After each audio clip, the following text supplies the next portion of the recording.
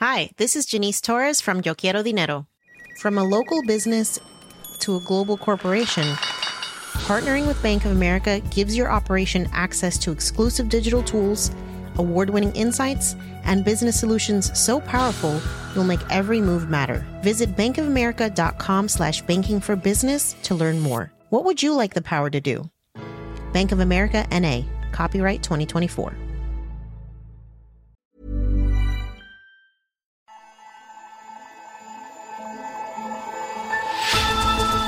Hello and welcome to Babbage. I'm Alok Jha, science correspondent at The Economist. This week we'll be looking at nuclear fusion, a technology that could change the world. If we can crack it, fusion could provide an unlimited supply of clean, carbon-free energy. But it's hard to do. Scientists have been trying to make it work since the end of the Second World War. Success has always been just beyond the horizon, only a few decades away. In fact, there's a well-worn joke within the fusion community that shows just how disappointing this progress has been. Fusion energy, say the skeptics, has always been 30 years away, and it always will be.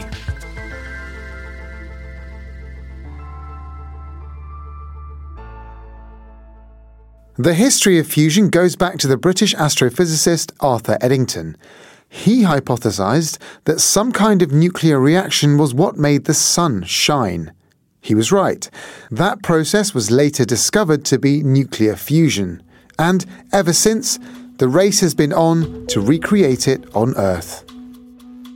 But to begin, I asked Dr. Melanie Winridge, a plasma physicist based in the UK, what makes fusion energy so promising. I think that achieving fusion is imperative. We need lots of energy. Our energy demands are increasing. And currently, we don't have a clean way of doing that. And fusion would offer, or fusion does offer, I don't know how you say that because we can't do it yet, but fusion offers an abundant source of electricity, baseload electricity, without greenhouse gases, without long-lived radioactive waste, and without taking up a lot of space. And so for places like cities where the energy demands are high and the amount of free space is low, I think fusion is imperative. I think that we can use renewables, and we should use renewables wherever we can. It should really be a balance, but it's questionable whether renewables alone could satisfy rising energy demands, especially in places where the demands are really high. Fusion offers us a sustainable baseload electricity source. So, it's good for the environment and uses a fuel that's plentiful. And unlike normal nuclear energy, nuclear fission, there's no risk of a meltdown, so it's safe too. But what exactly is nuclear fusion? How does it work? Fusion is the reaction that powers the sun and the stars, and scientists have been dreaming about harnessing this reaction, since they realised what was powering the stars. Essentially, it's the coming together of two nuclei to make a larger one. So in the stars, hydrogen comes together to make helium, and in fact that reaction, it's like building blocks. You can keep building up bigger and bigger particles, and in fact all the elements in the universe were forged in stars. So nuclear fusion is simply the coming together of small particles to make larger ones. That's fine in theory, but making it work in the real world is not quite so easy. It's really difficult to get fusion reactions to happen simply because you have these two particles that you want to come together are both nuclei, so they're the centres of atoms, and they're both positively charged. And so to try and get two things with the same charge to come together is like trying to get two north poles of a magnet to come together. They repel each other very strongly. And so if you want to get them to fuse, you need to get them close enough together so that something called the strong force between the nucleons can kick in. And that's a bit like playing crazy golf and having to hit your ball up a small incline to get it into the hole at the top. You have to overcome this hill, this force of repulsion between the particles before they can get close enough to fuse. So that's one reason why fusion's really hard to do. You have to get the particles moving really fast, which translates to temperature. You have to get your fuel really hot, like hundreds of millions of degrees, just to get particles to fuse. In order to create and maintain the extreme temperatures needed to make nuclei fuse, scientists have come up with two main approaches to confining the plasma: magnetic and inertial. I asked Stephen Dean of Fusion Power Associates, a group that monitors the fusion industry, to explain further. Well, inertial confinement is the process that goes on in the hydrogen bomb. You create a small amount of plasma and you compress it to an extremely high density, like 1,000 times higher than solid density. It's a very difficult process to compress this fuel to that high of a density. It was successfully done in the hydrogen bomb, but we want to do it on a smaller scale. So inertial confinement fusion, you take an extremely small pellet of this fuel that may be the size of a pea in a power plant, and you compress it down in a burst. You get a burst, small amount of energy. Now, in principle, this all works. It's extremely difficult to compress this pellet spherically symmetrical. It takes quite a bit of energy to do it. People use lasers. People use other techniques like fast pulse magnetic fields. But all the attempts so far, the compressions have not been sufficiently spherically symmetric to get the burst of energy you need for fusion. So that's a pulsed approach, or mimics the hydrogen bomb, whereas the magnetic approach is a slow, steady type of process that does this sort of continuously or semi-continuously. If it's a pulse, it's at a slow rate. So it's not a small burst that has to be repeated rapidly. It's a bigger burst that comes out either steadily or occasionally. So in short, magnetic confinement uses high-powered magnets to keep the hot plasma together, whereas inertial confinement compresses the plasma with lasers. But where are these technologies in the real world? And we're actually very close to being able to do this, and we're starting to run the heat and the density of this hydrogen fuel up towards the conditions necessary to make substantial amounts of power. And the largest of our experimental facilities is being built in France right now, called ITER, ITER, and it's a joint international venture of 7 international parties. ITER is a large international program in order to demonstrate the feasibility of fusion technologies. Probably one of the biggest scientific and technological challenges that human race had to face. In the sun, the pressure is very high. To get that same kind of collision of nuclei, we need really high temperatures. 150 million degrees in ITER. It's quite hot. Probably going to be the hottest point in the universe right here in Cadarache. And when it is completed, starts operation in like 2025, it will make like 500 megawatts of fusion power for pulses lasting about 15 minutes. And it's a prototype for the machine after that we hope would be able to make electricity. ITER is a giant fusion reactor under construction in the south of France. Owned by 35 countries, it's meant to be the world's make-or-break experiment to finally show that fusion is a viable way to produce power. At its heart is a steel vessel called a tokamak. Remember that word. It'll weigh more than 23,000 tons. That's 3 times the weight of the Eiffel Tower. And it'll cost at least $20 billion by the time it's finished. It's not had a smooth history. So the ITER project was launched in 1985. It could have been started to be built in the 1990s, but because of the international character of it, it took a long time for everybody to agree on the design and where to put it. And so it wasn't until 2006, actually, but 20 years later, the device actually started to go into serious engineering, design, and construction at Cadarache. And the next phase of that history from 2006 till now, which is 15 years, it shouldn't have taken 15 years.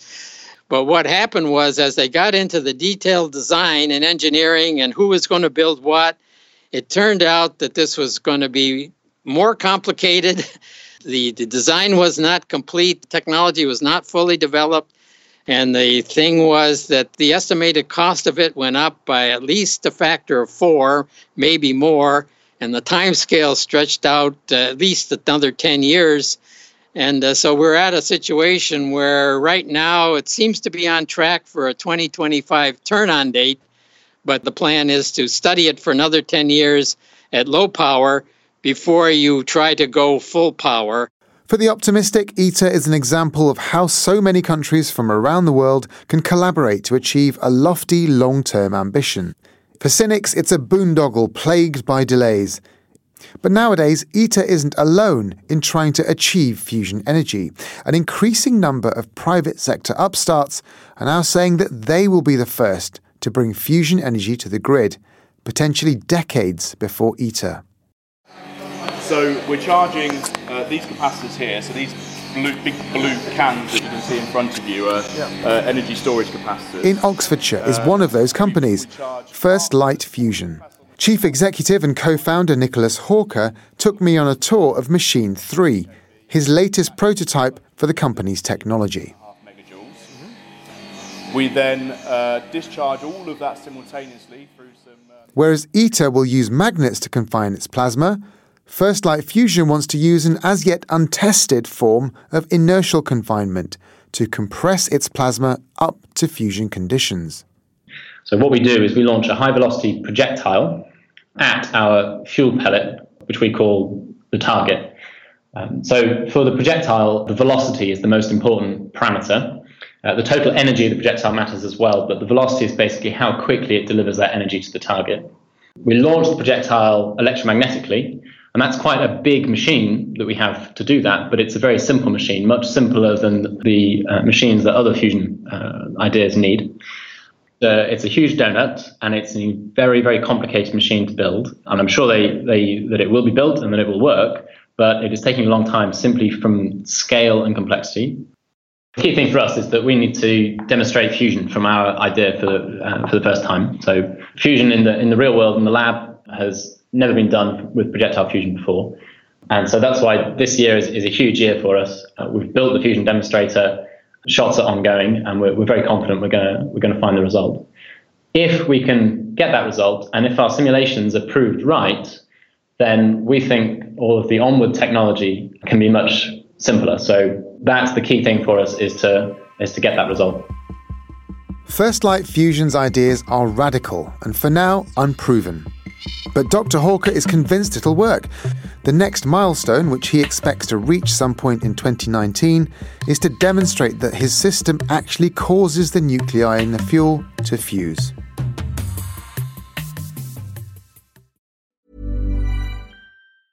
Hi, this is Janice Torres from Yo Quiero Dinero. From a local business to a global corporation, partnering with Bank of America gives your operation access to exclusive digital tools, award-winning insights, and business solutions so powerful you'll make every move matter. Visit bankofamerica.com/banking for business to learn more. What would you like the power to do? Bank of America, N.A. Copyright 2024.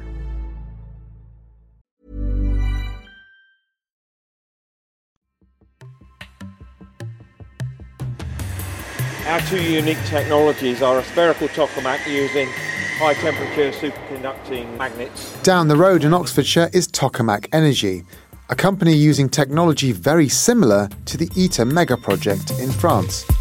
David Kingham, the company's executive vice chairman, told us about his approach.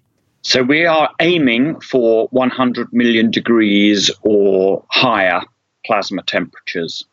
At 100 million degrees or higher plasma temperatures. At 100 million degrees, we start to see very significant numbers of fusion reactions, and we need to get up to those high temperatures, get the density of the plasma up as well, and then we need to be able to hold it in a stable configuration for extended lengths of time. One of the challenges is to initiate the plasma, and we have used a technique called merging compression to create plasma rings in our spherical tokamak, and then essentially to crash the plasma rings together to create a hot plasma. And that technique be basically perfected, and it will produce plasmas up to 15 million degrees, proven so far. To get up to 100 million degrees, we will need to add additional sources of heating. After the device we're currently working on, the ST40, to build a prototype power plant that would produce industrial scale heat by 2025. That would use the latest generation of high temperature superconducting magnets, the spherical tokamak configuration, which is very efficient. We then anticipate a further 5 years until 2030, when we'll be able to deliver electricity into the grid. These are just 2 companies entering the field of fusion power. There are a dozen more in the US and Canada, all trying to achieve fusion with bespoke designs. Several $1 billion has been invested, and optimism is high. However, Stephen Dean of Fusion Power Associates is cautious. Now, these new ventures are all being done with credible people, smart people. They all have a physics basis of some sort, of some degree. But the history of the tokamak is that when you do it at the small scale, the performance of the small scale facilities, when you try to scale them up, often gives you surprises. And so these small companies are at fairly small scale compared to, say, ITER or some of the bigger tokamaks that are in operation in terms of performance. And they have to scale these up. And they have 2 issues. One is raising enough money to scale these up. And 2 is when they scale them up, will there be some physics surprises that happen like those that happened to the tokamak when we scaled it up and we had to solve them before we could go on? And that was always the history of fusion. And each time we got a good result, we scaled up and didn't anticipate any problems, but almost always there were some problems that slowed everything down while we fixed them. And so you cannot be sure in fusion and in fusion physics that you can just assume that these problems are not going to arise. The answer will lie somewhere between the 2, and it'll be a combination of both public and private. I spoke to Bernard Bigot, Director General of the ITER project. It's good to explore all these things. In such a way we get maybe complementary knowledge about the plasma behavior, the way the plasma could work, and all these things. But from my point of view, I don't believe it is achievable to produce energy. It will be nice to have this new knowledge coming out of their investment, but from the point of view of physics is not realistic at all. But maybe a breakthrough will come on in. I could not say no. It will be not serious to say science will not be able to cross the border of the knowledge we have right now. But I discuss a lot with my colleague, which are the scientists and all these people, and they say, as of myself, Bernard, the physics is not there in order to be able to achieve it. So how far away are we from these projects actually happening? Tokamak Energy and First Light Fusion both think they'll be up and running by 2030. In its current plans, Stephen Dean of Fusion Power Associates says that ITER won't be that far behind. So full power right now is aimed for 2035, but maybe they can get there a little earlier than that. The private companies are not really interested in this ITER-like machine. The cost of this ITER facility going up as high as it did, and the size of the ITER facility worries people who are thinking about the scale and cost of a power plant. When the power plants come online for fusion, they're going to have to compete with existing power plants. Right now, you can buy a full-scale, large commercial electric power plant and nuclear for probably $5 billion, probably a coal plant for maybe a half of that. And if ITER were built like it is today as a power plant, it would probably cost at least twice that of the nuclear power plant. And so would anybody buy it if it costs twice as much? So the private sector people that are coming in now that are working on these other ideas to see if there's a way with the knowledge we've developed over these many years to rejuvenate some of the older ideas and add some new wrinkles to them to see if there's a way to do all of this in a smaller facility that would cost less. Today, with so many companies competing, there's a lot of optimism. And all it'll take is for one of these private or public attempts to show signs of success. If these various projects can, through a combination of competition and collaboration, push and cajole each other forward to realise the dream of fusion energy, the world's electricity supply will be guaranteed and carbon-free forever. That's all for this episode of Babbage. If you like what you've heard, please give us a rating on Apple Podcasts. If you'd like to take out a subscription to The Economist, just go to economist.com/radio offer to get 12 issues for £12 or $12. I'm Alok Jha, and in London, this is The Economist.